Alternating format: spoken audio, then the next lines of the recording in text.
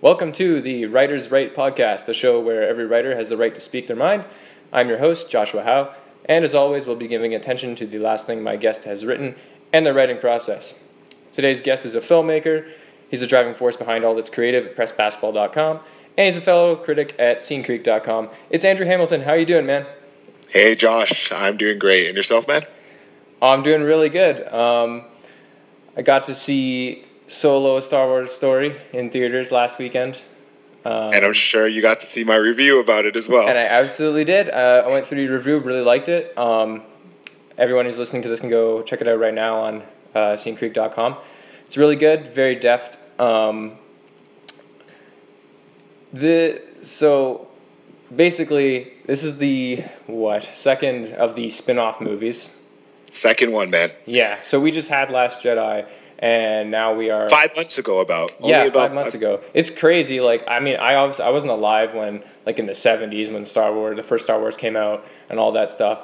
But I know people like my parents talk about how crazy it is now having Star Wars in less than a year away. Less than a year apart of each other. We're getting more Star Wars movies.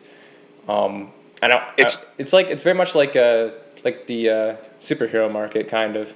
Well, if you think about it, both of the driving forces are Disney behind that, right? And Disney, even if we look back to our childhood favorite animated movies, they did have a tendency to year after year put out these straight to VHS second part, third parts, just to continue cashing in on the movies, right? Mm-hmm. They've always been this juggernaut, and obviously now, Marvel and Star Wars, they're getting the Disney treatment, right? Yeah, it's cool. It's changing movies a bit in a certain way, franchise, universe building, which is fascinating to watch as just a film lover. Yes. But I think for the most part I like it, but there's definitely some cons to it as well. Do you feel fatigued a bit? I don't know. I feel it maybe a tad with the superhero films, with a little bit. I really like MCU films. There's been a lot of good ones that have come out recently. I completely agree with you, man. The last batch has been very, very, very strong. They've been really great. I mean, I'm a huge fan of Black Panther. I love Black Panther. I love Black Panther, and you know what? I've been thinking about this a lot because I just watched them literally one after another. Yeah. Black Panther and Avengers, Infinity War. While I love Infinity Wars, and it's so entertaining. Infinity Wars is probably the more entertaining film. Yeah. Black Panther is still the better film because I'm still blown away with just the depth in that film. It blows me away. It blows me away how artful that film actually ends up being. It's beautiful. Yeah, well, it's funny because Infinity War is basically it's a movie that's pretty much an entire third act, whereas Black Panther is more of a traditional film that explores its themes more deftly and stuff, and that's why a lot of people are saying Thanos is the best MCU villain. I totally think that's fine if you think that. I still kind of lean towards Killmonger. I agree with you, man. I think I agree with you as well. I love Thanos, but Killmonger was something else, man. Something else. It wasn't a superhero movie. I guess that's how you put it. It didn't feel like a superhero movie. It felt like something else. It felt like something more. Yeah, absolutely. So Solo, Last Jedi. We were talking a little this just really briefly before we started this about that's a very divisive Star Wars movie. Obviously, it tried to do a lot of different things from Star Wars past. Some people really enjoyed it. A lot of people didn't. Are we going to brave the onslaught and say where we stand on the movie? I'm fine with that. I'm a fan of Last Jedi. I wrote a little bit of a thing on it when it came out, basically talking about how change is okay and change is good, and allowing directors to kind of do their own thing is all right. And I don't think it's a perfect movie. There's stuff in there I'm not overly fond of, but I think it's I think it's a really good. I think the parts that work in that movie work really well. Work so well. And I'm I'm also the kind of person that as a big fan of, like, I'm always like paying attention to the writing and things like that, because that's my favorite part of filmmaking. That the progression of characters, especially like Luke Skywalker in that film, I really enjoyed, because it makes sense to me. It makes sense. It makes so much sense, especially with the universe that like we're clearly presented with when we come into like The Force Awakens and like this, this new ushering, this new trilogy. This Luke Skywalker makes complete sense. I agree with you on every single point. I'm not a big fan of every single thing that was done in terms of direction for that film, but as a whole, when you analyze all the pieces, especially when you look at it on a script level, that film is phenomenal, man. It's absolutely phenomenal, and they have really. I'm gonna bring this up later on when we get into Solo, but I really think that the questions that they kind of ask in Last Jedi have really helped open up Star Wars. Like, I mean, rewatching the original trilogy is going to be different when you take in some of these ideas that they've kind of presented, including Solo. Solo, to me, when I was watching it, I took some of the ideas from Last Jedi, and it kind of made me really appreciate the film even more, if anything. Okay, see, that's interesting. I want to get into it on that too, because so for me, this is how I'm looking at it. I've really enjoyed the episodes a lot. When the episodes are coming out, I get really excited. I think I was like moderately excited for Rogue One. I am much less high on that movie than a lot of people. I think it's really? Even after watching it? Yeah, I've seen it a few times. I liked it better than Solo. I do like it still better than Solo, but I'm not a huge fan of it, because I think the film is fatally flawed in what it's trying to do. And I know some people don't feel that way, but for me, it just didn't work to the point that I know that they were trying to get it to get to that point. And it just didn't for me. But I still like, there's a lot to like in that movie. I mean, it has arguably the best Vader scene ever. Yep.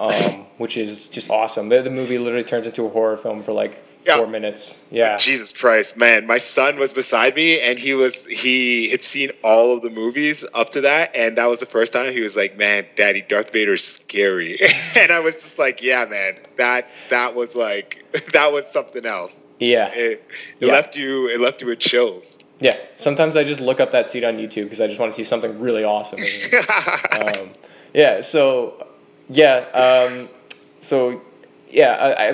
I find myself having some parallels between Rogue One and Solo a bit, because now getting into Solo a little bit, these are both movies that are spin-offs, but they take place in between the margins. It's essentially you can almost argue that in a way they are episodes themselves. Like, you know what I mean? Sure. Like, but yeah, the story they're fill-ins, right? They just expand on the story.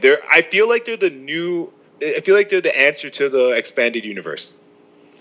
Yeah, kind of. Yeah, I feel that. So like they're like fill in the blank movies. But that's the kind of thing. So like it's funny though. Like even in plot, Solo and Rogue One are kind of like similar. Like you have basically like a heist movie with like a sassy droid and. It all ends up... And the ragtag crew that all comes together. And I feel like the biggest problem... my biggest problem... We'll do this like some positives and negatives, but like with both of these movies, the biggest issue for me in terms of like, I guess, really trying to find a certain level of enjoyment is that they're already... Like, you know exactly what's going to happen. You know the outcome. It neutralizes a lot of the stakes because you knew about these stories before they were made. They're just kind of made to fill in those gaps so that you can actually see them. I mean, like in Rogue One, we knew that obviously the Death Star plans get to Princess Leia. Yep. But like we didn't see it, but we knew it. So the whole time that movie was going on, we kind of knew that. It wasn't shocking to me that everybody died because you never hear about those people again. You know what, I have to completely agree with you, and like I think that's one of the issues. And funny thing, writers podcast, and I think that's one of the problems with the writing of the films. I think when that fatal flaw in terms of the storytelling for these pieces, these expanded universe pieces, yeah, you're right. You know what's going to happen, and the writers don't necessarily use that in a way that's intelligent. They actually just use it as like for jokes, more or less, right? Yeah. And I find that that's a problem, especially when you look back, because I think my biggest problem, aside from some of the acting in Solo, was the plot, man. Like, I mean, the script in general. The plot was great. It just trucked along, but like, it gave us really nothing else other than like, here's how Solo met Chewbacca, and like, here's how Solo met like Lando. Like, it's like the checklist of like how Solo met this person, right? And it's, I mean, by the end of it, you're just like, whatever, you know? Yeah, like, so that's my biggest like problem with Solo, is similar to Rogue One. Like, this movie doesn't really justify its existence. It to me, it doesn't add anything to Solo as a character that we didn't already know. I feel the exact same about him now as I did before I went to see the movie, and I'm not sure that's a good thing. You're right. You're 100% right. The film is called Solo. It's called Solo. It should be. I get it. It's a Star Wars movie. It has to be fun. But in some level, give us a character study here. Dive into this guy a bit more than like the checklist of how he met all the people we know and love in the Star Wars universe. It's not. You're right. It isn't enough. It is not enough at all. It's enough for a good time, obviously, and it's enough to just get people in seats for a minute. But like, yeah, in the grand scheme of like really telling a story, and spending all this money to make this movie, it doesn't justify its existence. Yeah, and it's like it's like if it wasn't Han Solo and it was just some kind of space adventure movie, I think then it's fine. It's like a B-rated space adventure movie, kind of, in my mind. Like, if you don't slap the name Han Solo on it and it's not necessarily in the Star Wars universe, that's kind of how I see it. But the movie is so obsessed with all these little things that are on the margins that if you've never seen a Star Wars movie and you go to watch Han Solo, there's so much that's going to be absolutely meaningless to you that the movie really focuses on. Well, arguably even confusing it sometimes. You know, one of the big things everyone's talking about right now is and it's strange to me. Well, let me take a step back. The thing that everybody is arguing about right now is, or confused about, is Darth Maul's appearance. Sorry, we're no longer spoiler free. Oh no, this is heavy spoilers. Yeah, appearance at the end of the film, right? Like everybody was extremely confused about that. Yep.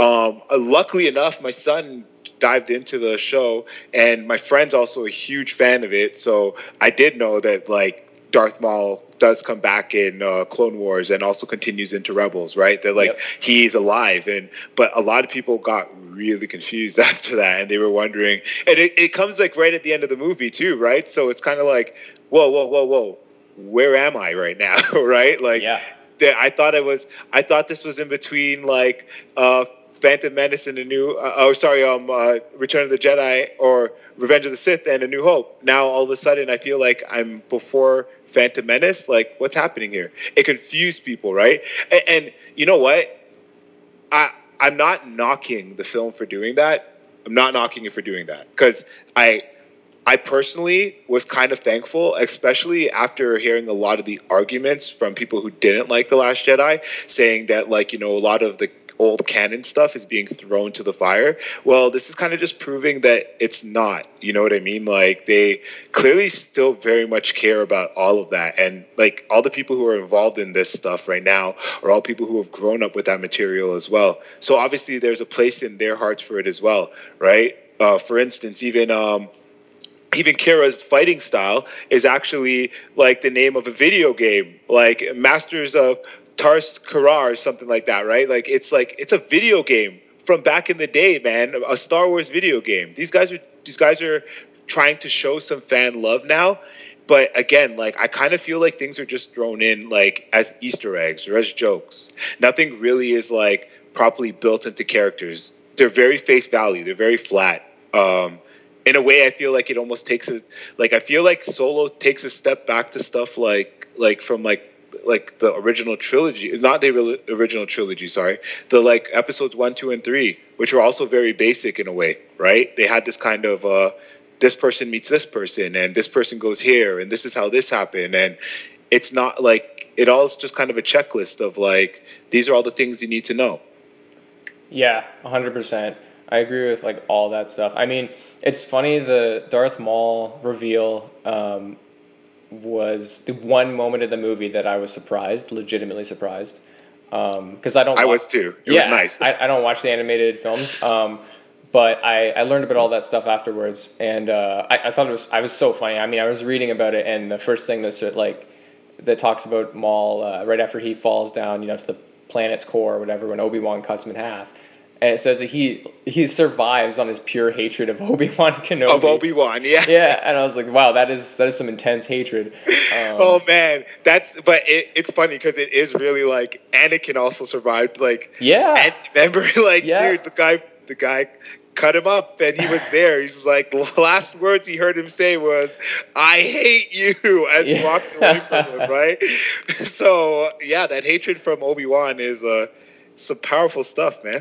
Yeah, Obi-Wan really needs to. He's doing the opposite. He's that's what the villains do, is walk away before the hero gets away, just leaving them in the death trap. Obi-Wan's doing it with the villains, man. He's doing it, but obviously it's like, he leaves them and they come back, and I mean, eventually Darth Maul, like, he does die in those shows. He dies before, like, he actually ends up dying, I believe, on Tatooine. Actually, yeah, Obi-Wan kills him. Yeah. So it's like, and the scene's actually a really good scene. If anybody, I think you can YouTube it and stuff like that. Like, it's really, really well done. Darth Maul's last words literally are like, in hopes that the Chosen One will avenge him. The Chosen One being Luke Skywalker, or sorry, not Luke, actually Anakin still, but like, he knows he's protecting the Chosen One, right? It's good stuff, but yeah, I that's like one of the things I personally like ended up like loving about the storytelling about the film. I just love that they kind of did go back to some of this stuff and like give some fan love, because like, I mean, like, I love The Last Jedi, but at the same time, when you hear some of the arguments for some of the people that like have like loved Star Wars for like a long time, I can understand how they're kind of like, hey guys, like, I get it that you guys are trying to do a lot of new and different stuff, but like this feels so new and different that like I don't even know what I'm watching anymore, Yeah, that makes sense. I mean, that's one of those things with Last Jedi, is you either are okay with all the fresh new takes, or you're not. And I think a lot of people are assuming that J.J. Abrams is going to go back to more of like a Force Awakens kind of thing to close out that trilogy, and to make it more, if you want to call it, like, safe. That, he's going to, like, there are some people who still think that he's going to twist the Rey doesn't have parents thing to, no, she actually does, and they are important, because those are things that, to, like, a lot of the Star Wars fans that you're kind of talking about, like, those are important things, because those are tropes of the original Star Wars story. They are. Family, lineage, it is a part of it, right? Yeah, so, like, her not having, I mean, either way, it's okay. I mean, she could have, ex-parents, and it could be really cool or whatever. Or if she doesn't, it's fine too, because then it gives you the message of, you don't need to have special parents to be special, kind of thing. So I can see it either way. I understand it. But there is some stuff they should play with, like, and this is actually leading back into Solo, and I brought this up earlier, that like Last Jedi kind of does open up some ideas, and that are kind of very interesting when you rewatch a lot of this stuff. And one of the big ideas is like the idea of corruption, and not necessarily being like just something that's on the side of bad, but obviously something that's on the side of good, right? Them just talking about like that infamous casino scene. Like, I hate that casino scene as well, but that casino planet scene, but scenes multiple, they hurt me, but it did bring some really good ideas to like the forefront. And it's the fact that like, hey, like, when we were watching episodes 1, 2, and 3, like, here we see this like Senator Palpatine going up in power, but like, how is this guy getting so far ahead when clearly everything around him is against the very things that he's trying to do? No, that when you really take into the ideas that Last Jedi has brought into everything, it actually does make sense, because some of those powerful people on Coruscant that might have been working or like part of the Republic, like who would have loved it, would have also been making money off of the bad side of everything that's been going on, those making money with the Sith. And I find that that's very interesting. And that was also present in Solo when I was watching it. It made me actually start thinking about a lot more, right? I saw a lot more depth in the Star Wars universe thanks to some of these ideas, right? And I mean, it's all the movies like starting to really kind of like connect themselves in a little bit of a different way. They tried to do more in Last Jedi, and I think that little bit of ideology is actually like something we should appreciate and look at all of these other films under that same microscope, right? Of like corruption, good and evil, right? It's actually, it's good. It adds a deeper layer to everything. Yeah, and I think the depth. I mean, look, better movies have more depth. It's just the way they are. Because that gives you more to talk about when you watch them again. It gives you more to look at. The original Star Wars movies are fantastic, but the basic premise of them is the good versus evil type story. You know, there's a lot to love about those movies, but they don't necessarily dig extremely deep into anything that goes past their initial themes of good versus evil, which is a very surface level type of theme. Whereas, you know, and that's fine, that's okay. Like, that's great to build like an original trilogy off of stuff like that. But look, we are like, what the original Star Wars movie came out in 1977. It's 2018. Like, at some point, you got to add more. You have to add more. You have to expand the universe and the ideologies. Yeah, I mean, if you want to watch the same thing over and over, just watch the original movies again. That is my number one argument I say to everybody out there who keeps getting so upset that everything's changing so more. If that's the case, just watch the originals, man. Like, just keep it to that, dude. Like, that's as simple as it is.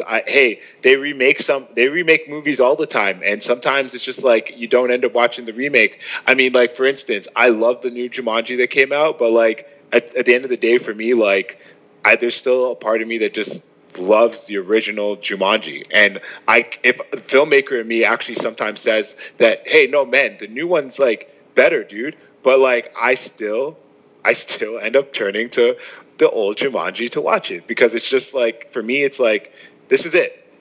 And I just don't understand how other people can't sort of do the same thing with the Star Wars universe, man. Yeah. Yeah, and that's fine, and like part of it's nostalgia too, right? Like part of the reason we have this Han Solo movie is like largely based on nostalgia. I mean, like, so it's interesting because Harrison Ford played both Solo and Indiana Jones, but like I look at this movie as like it's like a blown up version of that sequence at the beginning of The Last Crusade, when you have young Indy, River Phoenix, and he's going through that sequence of like on the train cars with like the circus animals. Yes. And yes. In that short span, you learn all these attributes about Indiana Jones, where they all come from, his fear of snakes, his love of the whip, all of that stuff. It comes from this short span. And realistically, that doesn't make any sense. Like, come on, all these defining features are coming from a guy's 15 minutes spent of his life. Like, oh my God, with some bandits, yeah, oh my God, dude, you're 100% right on that. Yeah, you hit the nail on the head. Yeah, so, and this is what Solo is. It's that movie, but a whole movie, not 15 minutes. You're right. This is what Solo is, and like I just don't know if we needed that. And so here's the interesting part is like, yeah, in Indiana Jones that's also ridiculous. It's much shorter, but it's a bit with Spielberg. It doesn't feel the same. So like this is branching into my thing about Lord and Miller and Ron Howard. They're very different kinds of filmmakers. I feel like the script and the story for Solo lent way more towards like a comedic style, a lighter tone, a sort of a wink at the camera to be like, you know, this is all this stuff about Solo and how he got there, and it is a little silly, but that's okay. I mean, it's supposed to be kind of a light, breezy kind of film, but Ron Howard coming in, because I think Star Wars, Disney got a little gun shy. Ron Howard though he's not that kind of director. He's very he's very honest, you know. His stories, like, I mean, even go back to the last Ron Howard film that came out before this. The big one was Rush, right? Yeah. And like Rush, it's kind of funny. Like, we're sitting here and we're saying that one of the main problems with the story here, with the script, is obviously character growth, character development. Because, like, I mean, like, it's more of like just how did this guy get all of his iconic stuff, and not how did this guy actually become the man he is, right? The Ron Howard can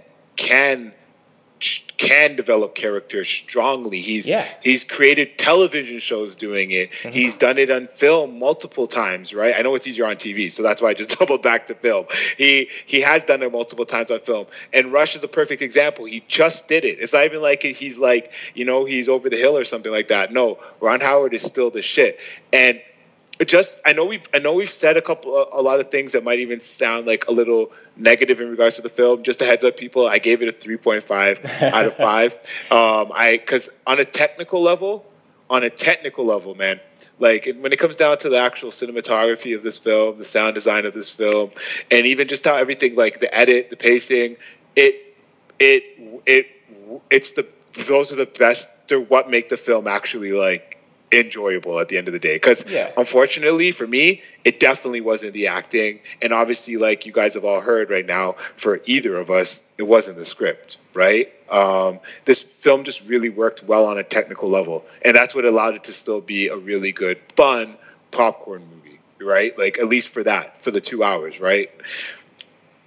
Yeah, I think it's a good movie to go, and like you said, like a popcorn movie, you can go. It's got a lot of fun action sequences. It definitely doesn't.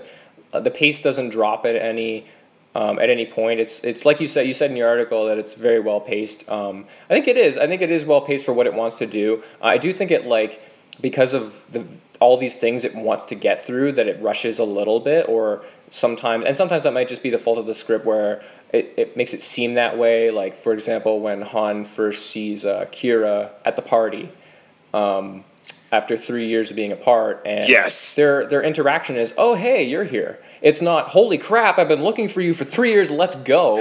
Like, my whole life has been about, like, getting back to you for the last, like, 3 years. Like, I agree with you, man. That was like, what the fuck? Yeah, and for me, and it's one of these things, I know this can't just be this way, but for me, the Han Solo I know, and obviously this is a little different, but he would have been like, "Oh, I found you, okay, we're leaving." And, you know, that's obviously not the way it kind of went out, but also, like, even Kira's reaction, Emilia Clarke, who I think is a fine actress, she, her reaction too was like, "Oh, you're here, this is cool, nice to see you." There's moments like that I think, like, it just affected. It wasn't actually necessarily the pacing, but it felt like they were skipping through things to get to the next thing. Well, that actually goes into the acting, man. But I personally, like, one of the worst parts of this film was the acting, man. And, like, this is what made me feel like I was watching episodes 1, 2, and 3. Because, god damn it, if that acting wasn't atrocious in episodes 1, 2, and 3, that's the school of bad acting right there. Now, I don't know if this is Ron Howard, because obviously, like, you know, when you really actually do the math, Ron Howard, potentially, George Lucas could have been having conversations with Ron Howard about Star Wars. You know what I mean? Like, when he was making it, like, A New Hope Star Wars, man. Like, because these guys knew each other back then. They knew each other back then. So Ron Howard does have a connection to that specifically, and I kind of feel that I almost feel that, like, yeah, he was in a way trying to nod back to, like, those films, like, because, like, I'm really scratching my head over the acting, because it's just it's cheesy at times, like, it's, you know, like, some of the blockings, like, man, Josh, right from the get-go, you know when Han actually goes and we first meet Kira in those tubes, man, some of the blocking of the kids who are, like, you know, fighting over the food, just, they're trying to show that everyone's broken, everything, but the blocking of these kids who are, like, trying to fight over this food, and they move perfectly out of the way so Han Solo could come through afterwards, is, like, some of the worst some of the worst stage direction I've ever seen in my life, and it hurts, and it makes me scratch my head as to like, why Ron Howard, why, like, what was going on here? I can't understand. And Paul Bettany, I did an interview with him, which kind of like I saw that. You can also read that on Scene Creek. Well, unfortunately, and God damn it, Paul, if you ever hear this, I wasn't happy with his performance in the movie at all. No, no. Dryden Voss, it has to be. He was charismatic as hell, but God damn it, if he isn't one of the worst Star Wars villains I've ever met in my life. Oh my God. Yeah, I mean, here's my thing with that. Like, I saw Paul Bettany, who I didn't realize was in the movie. I went into this movie pretty blind, and I saw him, and I was like, oh, Vision's here, cool. And and I, after about 2 minutes of his dialogue, I was like, okay, cool. I'm the bad guy. I'm here to be bad because reasons. Like, that's all. That's it. He's just there because he serves the plot. He isn't really anything. He's just like an entity. He isn't really a character. He isn't. You're right. He isn't. Yeah. So, stuff like that. Like, understand. It did feel to me too, like a little bit like not with everyone at times. I actually thought Ehrenreich was okay for what he was trying to do. I didn't feel like. What I really didn't want him to do was try to be Harrison Ford, and I don't think he did. Like, was trying to do that too much. I did think he was trying to put his own little, like, this is before Solo got super jaded. Yes. I do think he was trying to do that, so I respect that. He was my favorite part of the movie. Aside from L3, I actually did like L3 as well. I thought actually both motion capture characters were the best characters. So I want to talk about that because. I've heard some different things about L3, and I have I think I have like kind of an unpopular opinion, but like you said in your piece that you liked L3, right? Yeah, I liked L3 a lot, and I know that some people hate L3. Yeah. How did you feel? So I didn't hate L3. I felt like I thought what's her name? Phoebe, the voice actress who voices her. I can't remember. Hang on, I have it in your article. It's listed here somewhere while I find it, but I thought she was like, the voice acting was really well done. I thought she was doing exactly what they wanted her to do. I just felt like it felt very Rogue One-ish to me in that this is her one trait and that's it, and that's all we're gonna know. And like, I get it. I really like the fact that they're finally like directly touching on basically like racism with how the droids aren't, like, they're kicked out of places. Like, back in the original Star Wars, they mentioned how we don't serve your kind here in the cantina, all that kind of stuff. They're finally like directly addressing it, saying like, they're basically like, all these aliens are racist to droids. And I like that it's finally like, she's kind of like pumping her fist for the droids and stuff. It's just after a little bit, I can see how it becomes a little grating because it seems like that's all she is. You know what? When you put it like that, yeah. You're 100% right. I think one of the things though, like, and this is why, like, I feel like this is why also, like, I actually really did enjoy Alden's performance because, like, dude, these guys took this very basic, like, they didn't have a lot to work with here in the script, right, in regards to like good acting. Right, because they really are just pieces here in a plot. That's really all they are, right? Yeah. But they're acting. And by the way, it was Phoebe Waller-Bridge. Yes, Phoebe Waller-Bridge. That's who it is. That's right. Their acting, and like for instance, Phoebe's voice acting, it brought out something. Like, it literally brought out that that je ne sais quoi, like, in the character. And for a film that is so empty on character development, it was refreshing. It was great to hear that much charisma coming from from a character. And I guess especially with it being voice acting, they have to do a little bit more because they're not moving. They're not like it is all coming from their voice. That's all that they can really give. Yeah, like this is the thing is, like, I didn't dislike that character because I felt like there was more. I just wanted that. I wanted more of it. Like, her relationship with Lando might come across as a little strange, but of course, we don't know all the things they've been through, really. We don't. I actually, like, that was something I kind of agree with you right there, man. When I heard that conversation, that was something that I liked. I actually liked that kind of conversation because, like, to be honest, like, and I don't. Sorry if this sounds weird, guys, but I've also wondered, especially when you see what happens in the Star Wars universe, like, do, like, droids get it on with people sometimes? Like, like, you know, like, does like that happen? Like, come on, man. Like they get it on with some crusty aliens. So, like, some pretty weird looking aliens. So, man, like, the droids, I wouldn't put it that far out there, right? I like that. I thought that was interesting. But yeah, you're right. They didn't do anything with it. It was a joke. It was, again, they just used it as a joke, and that was it. That was it. Yeah, like, again, yeah. I mean, I just kind of wish, there'd been more. You're right. It's joke. There's a lot of jokey things here that I just feel like were just so much more, like, meant to be, like, basically a Lord Miller directed thing. Like, the whole, like, Lando has a cape room in the Millennium Falcon. Like, I mean, like, that's a funny little bit, I guess, but, like, it just seems like a very, like, a Lord Miller type joke, not really a, like, Ron Howard type thing, you know? I agree.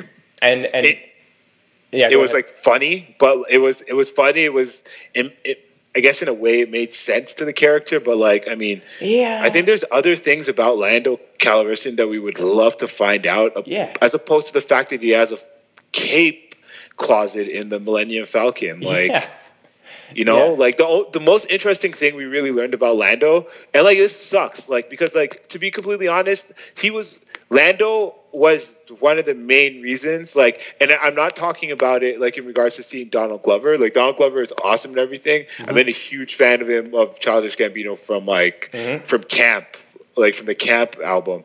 Like, I used to just bump that all the time. Nerd black guy right here. A nerdy black guy. Hearing another nerdy black guy rap, I was like, oh my God, this is the greatest thing ever, right? So, but, like, he was... I was excited to hear Lando's story. Lando. And I got nothing from that. I got, like... I almost feel...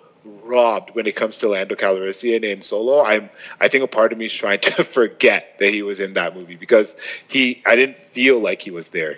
I feel like the only reason why he was there is just to show that game of Sabacc and just watch this guy lose the ship. Right? Yeah. Eventually, right? He's there just like everything else in this movie, which is to serve the purpose of this is a little bit of Solo's story, but this is basically just how he got X or how he was there.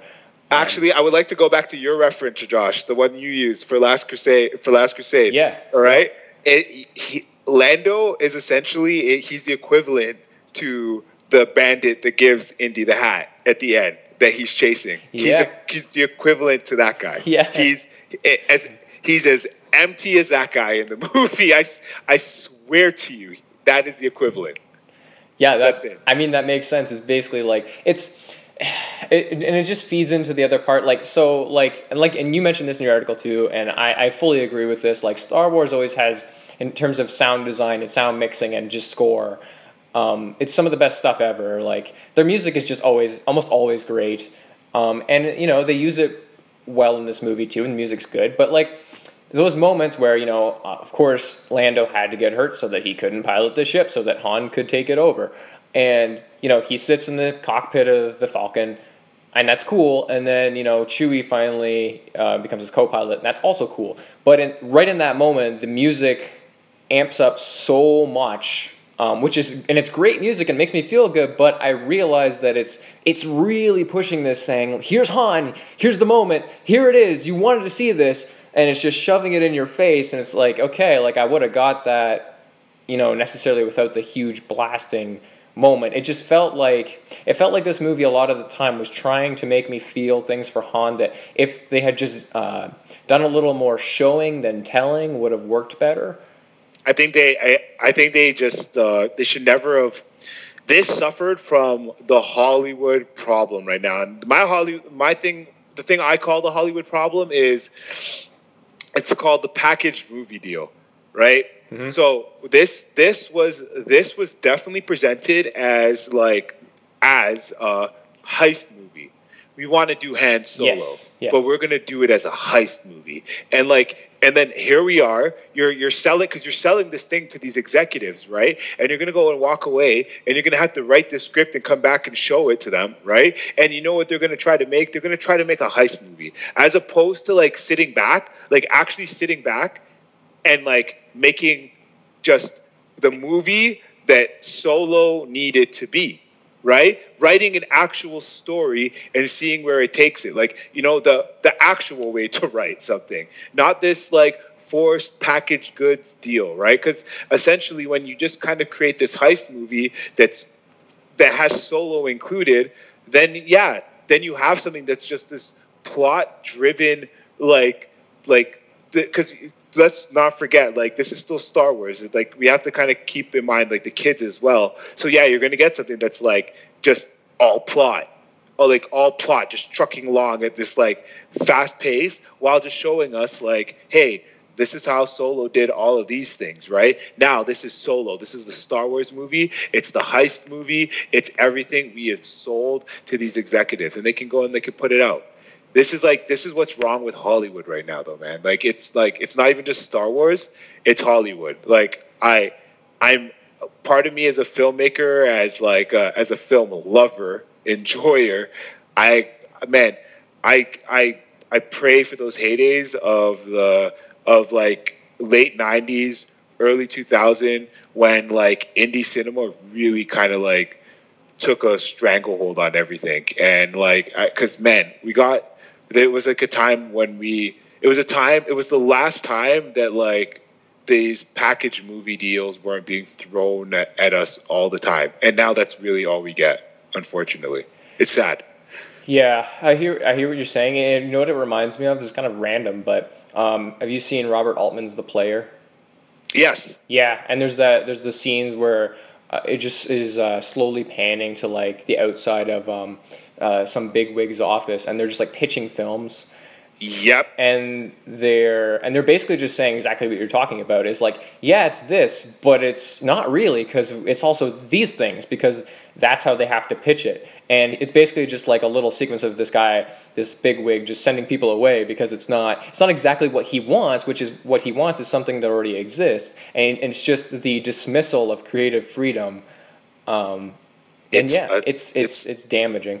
It is, man. And to be honest, I don't know. Like, for instance, when I'm trying to make something, like I try to really do away with all of that stuff, because like I kind of realize that like, hey, this is like you can't be writing. I feel like when you do that, you're creating in a downwards motion, if that makes any sense. I think you're creating down, like you're not kind of like actually creating. You're just using your creativity to work towards somebody who is, I mean, unfortunately, like these executives don't work on the same creative level as a lot of these guys. Mm-hmm. So they end up working like down to them. And that's what I kind of mean. Like, they work down to their level, right? That's why they have to sit there and say that like, hey, this is a heist movie, but like it's Solo. And you know, like it sucks, man. Like I hope that things kind of change like a little bit more, because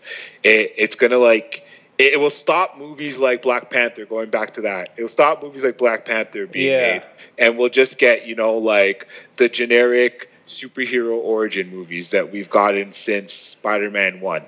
And I mean Sony Pictures Spider-Man 1, right? Yeah, so it's frustrating. It's one of those things, like, to me, with Hollywood and just film going and all this stuff, is there are a lot of people who do legitimately have fatigue from all these things like we're talking about, but then they're having these public outcries about, we want original film, we want, you know, X, we want more independent movies, we want more stuff like Get Out, we want things like that. Well, you know, except for some things like Get Out, some of these movies come out and then nobody goes to see them. Nobody supports them. And nobody does. Yeah, and like, you know what, like even, and this is still like a movie that had a large budget and things, but I don't know if you saw this, but pretty recently, one of my last really good movie going experiences was I went to see Annihilation. I loved Annihilation. Yeah, so did I. I thought it was fantastic. It was a movie that it didn't need to push the fact that basically the whole cast is women. It just was. It was a fantastic movie. It had a lot of great ideas. It was big sci-fi, good popcorn movie, but it had a lot to think about. A lot. And it didn't do well at the box office. And I was like, where are you people that want something different? People, it's like, I remember, have you ever seen The Descent, Josh? Yeah. It's a horror movie. Yeah. Yep. Okay, so this is going to sum this up perfectly, okay? When I was a lot younger, when The Descent first came out, I was in my rented out basement apartment. I remember this so clearly. And my friends were coming over that night, and they wanted to go out and watch a movie, right? And at this time, I had just fallen into like indie movies like hard. Like it was all I wanted to watch, really. And when they said they wanted to go watch a movie, I checked the theaters. I didn't really see anything out. And then I started just looking for I just started looking on the indie forums just to see what kind of stuff had released in Canada as of recently that I might be able to try to convince them to see. I saw The Descent on that list, and I watched the trailer, and I read about it, and I was like, holy shit. We got to watch this movie.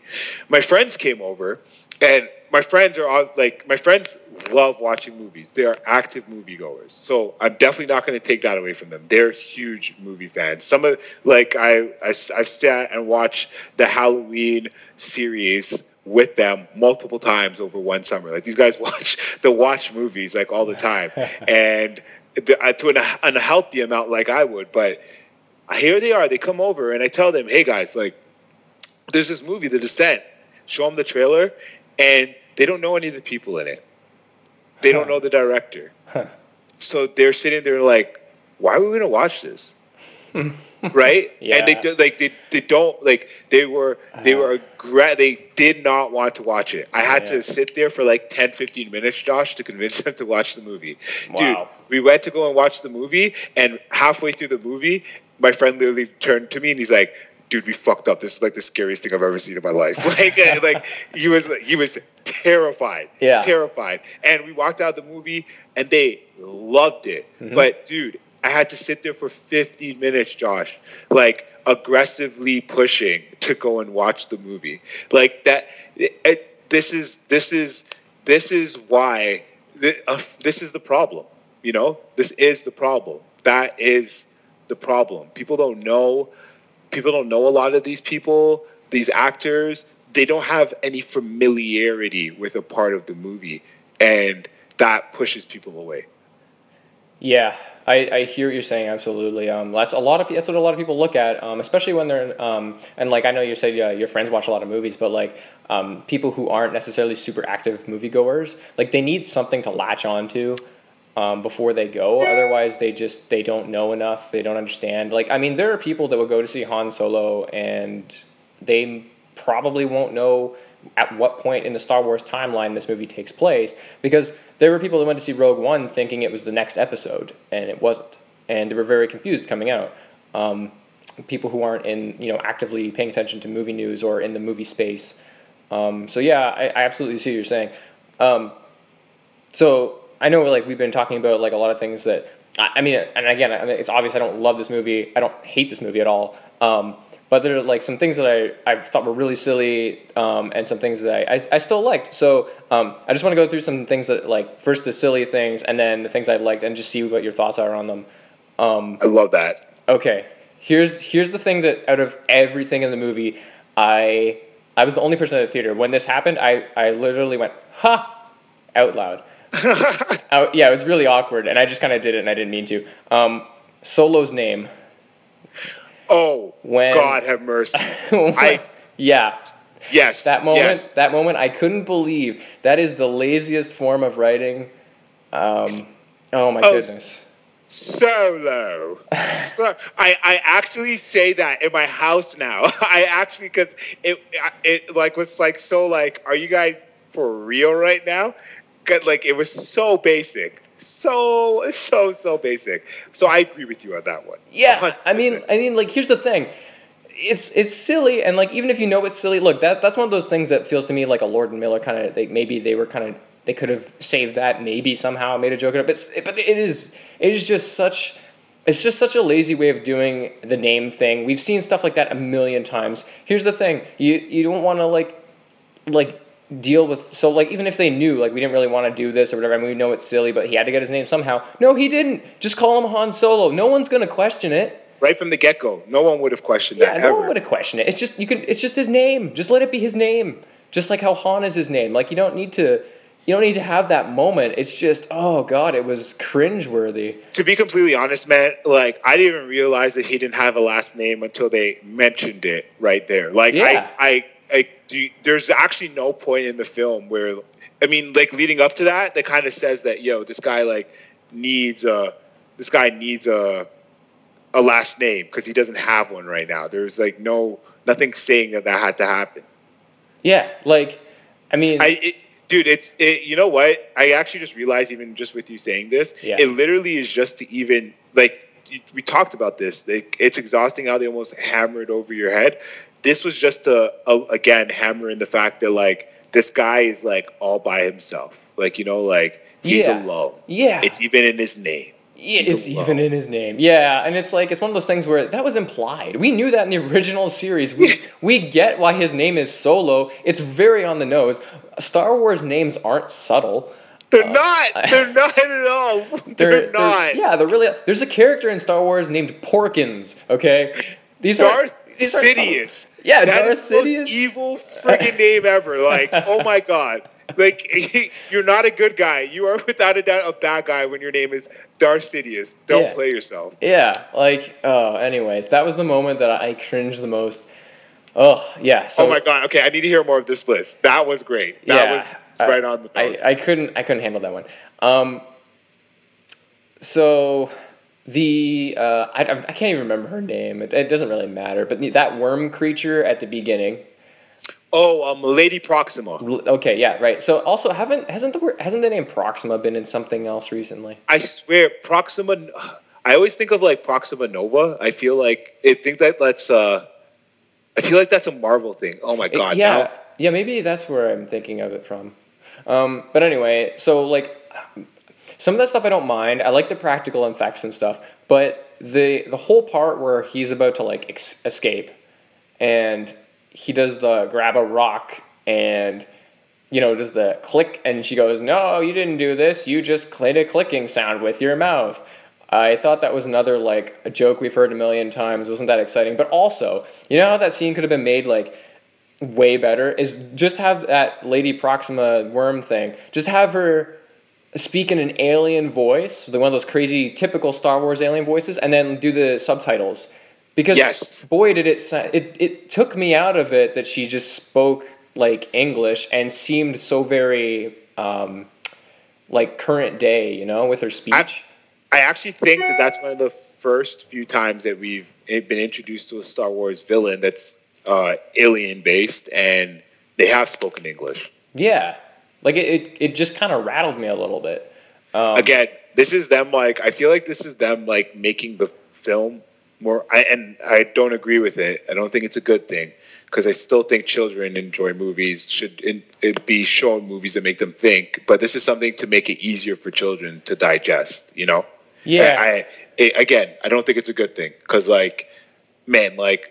even for my kid, man, my kid's 7, and there's certain films that I try to show him and I try to also I always try to pull back the layers on it for him to understand because that's good for them to be engaged like that, right? Yeah. Yeah, definitely. So the next thing is the little the group of thieves that Solo ends up teaming up with Woody Harrelson. And Dandy? That leads to crack. Yeah, so her and Jon Favreau's character. It just bothers me. It just drives me nuts when you have characters just to kill them. Just to show, I felt that's the only thing I didn't like about L3 was that I was like, yo, dude, she just showed up just to be put into the fucking ship. Yeah. Oh my God. And it goes into that thing we were talking about earlier, the larger thing that everything is here to serve Solo, like somehow it has to be connected to like something that we already know about Han Solo. Very specific purpose. It doesn't actually expand the story. Yeah, like as soon as the monkey, whatever monkey alien thing he is, the Jon Favreau's character, as soon as he said like, "Oh, I'm the pilot," I'm like, yeah, he's gonna die. Yeah, because Han Solo has to fly, right? And the movie wants to show you Han Solo flying because he keeps talking about, I'm the best pilot in the galaxy. Why do you want to be a best pilot? We don't know that. That would have been interesting. But all we know is he wants to fly and he's the best pilot. You know when I had that moment, like, hardcore, when Woody Harrelson said, remember when he gets shot? And he's like, I'm all right. And Woody Harrelson's like, no, he's not. Yeah. And it comes back. I swear to God, I said it at the exact fucking same time as Woody Harrelson. I was like, no, he's not. Yeah. Like, he's dead. Like, let's be real here. This guy's dead, and Han Solo's going to be flying the ship now, right? So, yeah. Yeah, and I mean, and there's the other part of it, too, is like, Woody Harrelson's character, like, two of his close friends die, and one of them was even his lover, and he has... a couple seconds where he screams no, very classic movie style, and then that's it. Then that's it. Anyway, yeah, he punches Han too because he's mad. Right? But I don't even know if he's mad about the coaxial. Yeah, exactly. Even that, I thought he was going to have his moment there because he's looking at the little graves he made them, and I thought it was like, oh, you're going to be like, you got my partners killed, whatever. No, it was more about the shipment that they failed to steal. Those Woody Harrelson's character is just like completely flawed in my eyes. He makes absolutely no sense. He really doesn't. A lot of the twists in this movie, a lot of like some of them don't make. They just don't. I don't know why they exist. They seem very like forced, very contrived. Just to make Han become Han. Yeah. Yep. Just like everything else. Yep. Exactly. So yeah. What else? I already mentioned Paul Bettany. Not that like I like Paul Bettany as an actor, but yeah, that character was virtually nothing. Yeah, Paul, if you hear this, because honestly, Josh, on top of everything, I messed that interview up as well. I told him that his character in this movie, because I, like you, had no idea he was even in the movie up until that point. Oh, yeah. I misconstrued something he said, and I thought he said that his character was completely CG in the movie. And when I made a comment, I made a reference to that. In my interview question with him, he's like, but I'm not CG. And he points to the poster of himself right behind me where I could have turned and looked and saw for my damn self that, yeah, Paul Bettany is not a CG character. He is definitely himself there. Paul, you are a great actor, but, dude, this script just did not serve you well. It didn't serve a lot of you guys well at all. No, he looked cool, though. He looked cool as hell. Yeah. I fucking love that the makeup work on him. Mm-hmm. I loved all the makeup work in that movie. Like, it was everything on a technical level of that movie was like banging. It was banging. Yeah. So yeah, let's use that to like transition a little bit into the things that I more liked. And there's one that's like kind of like I sort of liked but didn't like. So this was like something you brought up earlier. The game of Sabacc, where Han goes to play Lando for the first time. Yep. So I like that scene for the most part.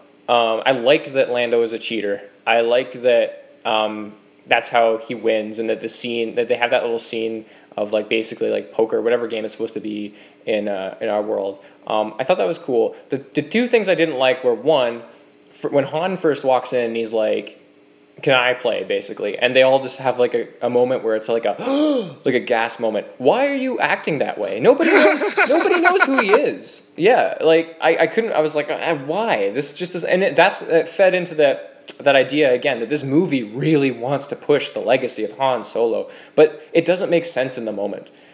It bothered me. And then after the game, which Han loses because Lando cheats. But I just on a note of that, I did like, because remember, like, all we really know about that Sabacc game is that in general, the game of Sabacc is that what ends up happening is that's how Lando gets the Millennium Falcon from Lando. So you kind of assume in that first match, actually, especially with how simple the script had been operating at that level. Yeah. I mean, at that point, this is the game of Sabacc where he's going to get the... Yeah, so that's the thing. Is like, I like the fact that he cheats and he actually doesn't win. But it's pointless, because right after that scene, they get the Falcon. Yeah, they get on the Falcon anyways. So really, that scene holds no weight, which that drives me nuts because for the most part, I like the scene. It's just it's a head fake. It's just a giant head fake. Yeah, it is. I like that basketball reference there. So yeah, what else? The other thing. So yeah, another thing that I liked, but had a part that I didn't. Like we mentioned earlier, I liked the Darth Maul reveal because it was one of the only things I didn't see coming. What drove me nuts, I understand why, but for absolutely no reason, he sits there and then Force brings the lightsaber to himself, and he turns on his double-sided lightsaber for absolutely no reason, and then he turns it off again. And the point is to show fans who think that's Darth Maul, just to confirm it. Right, yeah. Right. So not another guy that looks like him. No, this is Darth Maul. He's got the saber, but in the moment, again, in the diegesis of the film, that's pointless. Why is he doing that? He's on a hologram. They could have even done, man, and they could have thought about this a little bit more because they've actually done this with that Maz character from the episodes right now, the new ones. Yeah. They had a conversation with her, and she's fully in battle. She's in battle. She's in the middle of fighting people. Yeah. Okay. Yeah. So why couldn't she just think about it a little bit? Okay. Kira's calling her to tell him something important. So obviously it's not something that's planned. It's not like he's waiting there to hear from her, right? He could just it could literally just be her calling him in the middle of something. And that could be a good way for us to actually be able to still see the lightsaber, right? Yep. And have it actually make sense. Because you know what, man? You're so on the ball about that. There's no reason for that. And it's more of this very basic storytelling. This hey guys, this is who this guy is. And in case you're not sure, here he is, hands waving in the air, right? So yeah, you're totally right. The Kessel Run, I like the Kessel Run as an action scene for the most part. Although I think it's hilarious that somebody at Disney has a squid fetish because there's been squids now in these new movies. In Marvel movies. Yeah. What's going on with the squid thing, man? So there's a squid in this movie. There's a squid in Rogue One, that one that drains your memory or whatever. And then there's the squid thing that was on attacking Han Solo in Force Awakens. Oh shit. Yeah. I completely forgot about that. Yeah. Dude. So the only one that hasn't had squids is Last Jedi, I think. Oh man, everybody hated that, dude. They should have brought the squids back, I guess. Yeah, exactly. Put the squids in; it'll make everyone 100% on Rotten Tomatoes. There we go. They're on that audience score as well, because remember, that's the one that counts to everybody, right? So. Yeah. Yeah, but as an action scene, I actually liked it. What did you think of the Kessel Run? I loved every moment that they were actually. And every action scene in the spaceship, I actually thoroughly enjoyed. Those are the moments when everything on a technical level kind of just took over, and I could just you just turn off. You know what I mean? You could just enjoy it. There's literally nothing else to really do. Enjoy it if they do a good job of it, or just whatever. And I think they did an excellent job in the action sequences. And it really helps you kind of pull through that last act. Obviously, because pull into the final act, right? Because that kind of actually does lead us into the final act of the film. And to be completely honest, plot-wise, nothing's really happening. So you don't to be honest, you don't really care up until the Kessel Run is happening, and then you're so energized by it that you can get through the rest of the movie. So the place where it shows up is also perfect. And it is, if anything, actually, now that you're making me think about it, man, it could be one of my favorite parts of the movie. Yeah. Next to the train, I also did love that train sequence. The train robbery is good. And it looks really awesome. Looks awesome. I agree, man. I agree. Yeah, I like both those too. I like you're saying, a lot of the action sequences in this movie are really well done. The Han and Chewie first meeting, I actually like this scene quite a bit. The one thing I thought was a little silly was Han actually speaking Wookiee or whatever. You thought that was I kind of like that. I like that. I like that he understood him. I just didn't feel like it was necessary for him to actually speak Wookiee since he's never had to before. Just because Chewbacca understands English.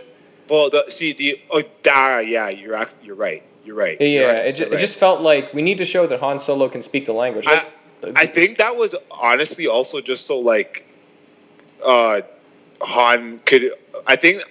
I read it as Han trying to like connect with him in some way, shape, or form, like trying to say like, hey, like I'm not like some ignorant fucking like space pirate here. Like I could speak to you, right, and like speak badly. I actually also love the fact that he didn't speak good Wookiee. He spoke terrible Wookiee. Like it was like broken English. It was broken. Yeah. I love that fact, but. I saw that as like him trying to like connect with him, but no, dude, like I also do because you're right, like yeah, Chewbacca can understand English, so it's always like it's like why? Yeah, it's a little it's a little nitpicky of me, but like because otherwise like I really like that scene. I think it works.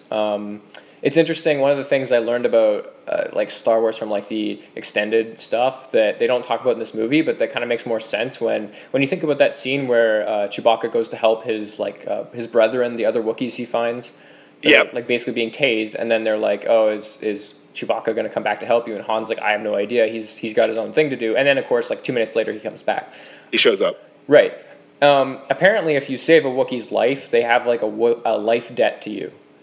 So that's why Chewbacca initially stays with Han Solo, is because he has this life debt. And then they do become really good friends. But that would make more sense if you knew that, why he would leave his own tribe that he just saved to come back and help Han.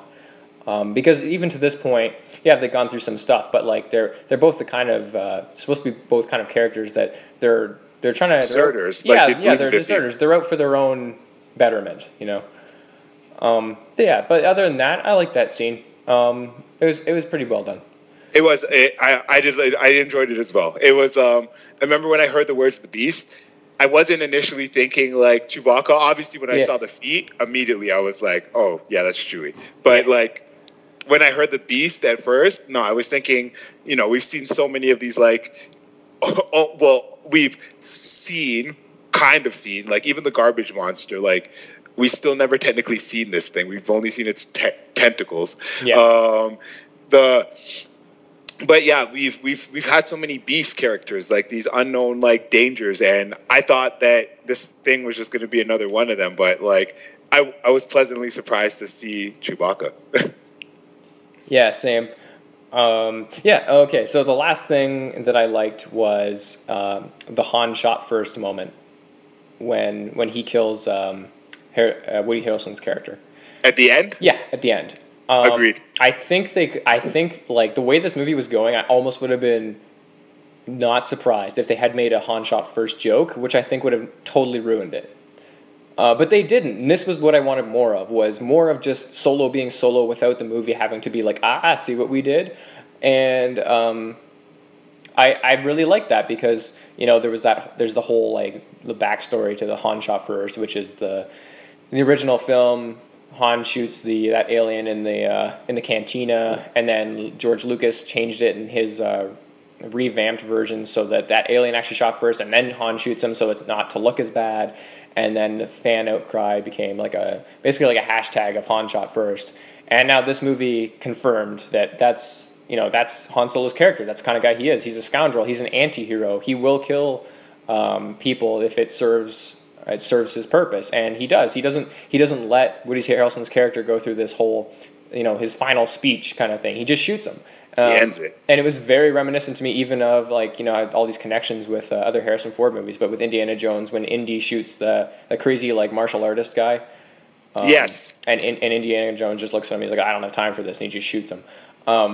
That's the kind of characters that's how Harrison Ford played these characters, and I like that. That's the direction they went here, and then they didn't need to push in your face. He just did it because that's who Han Solo is. I really like that scene. It was one of my favorites as well in the film, especially in that ending, because The ending was like obviously plot wise there was a lot happening and it was all kind of cool and everything, but at the same time, especially on my second watch, I was kind of ready for the movie to end. But that scene does, like, it takes you. It's a heart. It even tugs at the heart a little bit. You know what I mean? Like it does. Woody Harrelson dies the worst though. Like, oh my god, like. Dude, it was like, it's like the worst, like, like, he really hams it up. but aside from that, no, I really do love that scene. Yeah, agreed. So yeah, I've held you here pretty long. I have one more thing to ask, because I always like to ask these questions when I have someone on this podcast, since it's called Writers Write, and I like to talk about the writing process at least a little bit. And I know you're not always necessarily in doing the writing stuff, but I like reading your reviews because you always have insightful things to say about movies. Thank you, man. And when you do write reviews, like, do you? Because this is interesting to me too, because, like, do you have a thought process about, like, who you're writing for, kind of thing? Like, are you writing to be, like, instructive, or are you writing to do it in sort of a creative manner? Are you doing it just to kind of, like, collect your own thoughts, maybe? Like how's that process go for you? When I approach, like, specifically reviews, when I'm approaching a review, when I'm writing one, I always kind of keep in mind that, like, I'm lucky in the sense that, like, you know, I'm not just like a guy who's doing this and, like, you know, he's out of film school or something, and, like, he's kind of just, like, been learning about film on paper or reading about film and watching film. Like, I also try to keep in mind that, like, I've been creating, like, as well, and I always just try to, like, I try to take that part of me, and I always try to, like, put it into the words that I write for my reviews, because I kind of feel that allows me, especially, like, as a director, to almost, like, explain to people, like, hey, these are some of these things about these films that you might not even be taking into consideration while you're watching it, but, like, you should, you know? And I also try to write it in a way that at least that, like, you know, everybody could kind of, like, come to it, not just specifically, like, you know, film heads, or, like, you know, not just people who love comic book movies or something. Like, I try to make it, like, a little bit for, like, everybody, and that's so everyone could kind of walk away from it and, like, learn something, you know? Because, like, I don't know, movie reviews sometimes, like, I wrote something a long time ago that like, a review is essentially like an elevated opinion, you know what I mean? Like, yeah.